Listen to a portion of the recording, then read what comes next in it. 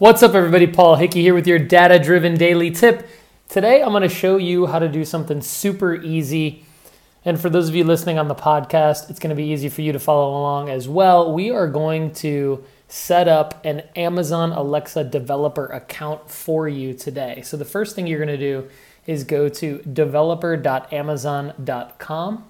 And it's going to take you to a sign-in page, and you're going to click the Create Your Amazon Account button.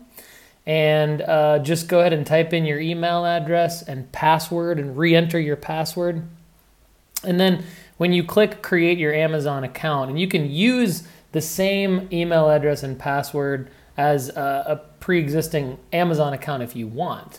It's going to have you verify your email address, so it's going to make you enter a one-time password called an OTP. And you're going to log into your email, grab that OTP. And once you enter in your one-time password, your new developer account at Amazon will be ready to use. And then what they're going to have you do is go in and fill out some information about your company. Okay, so here's the screen. You got profile information, which is going to be your basic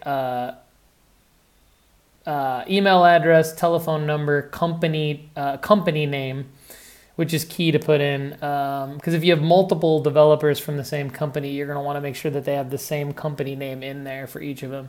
You type in a company description, which allows you up to 4,000 characters, which is a lot. So I would definitely recommend that you take advantage of that. And then after you go ahead and type in your company description, you're going to agree to the terms. When you agree to the terms, you're going to be redirected to a screen that says developer profile created successfully, go to settings. And when you click settings, you are going to then have to click on the link over on the third link from the left, Alexa, and then it'll take you, give you the option to click on Alexa Skills Kit from the dropdown. And once you have clicked on Alexa Skills Kit, you are going to be in the developer.amazon.com/Alexa console, which is where you want to be. And all you need to do from there is click Create Skill.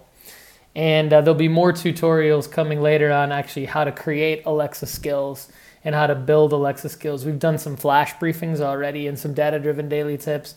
But today's data-driven daily tip is how to set up your Amazon Alexa developer account.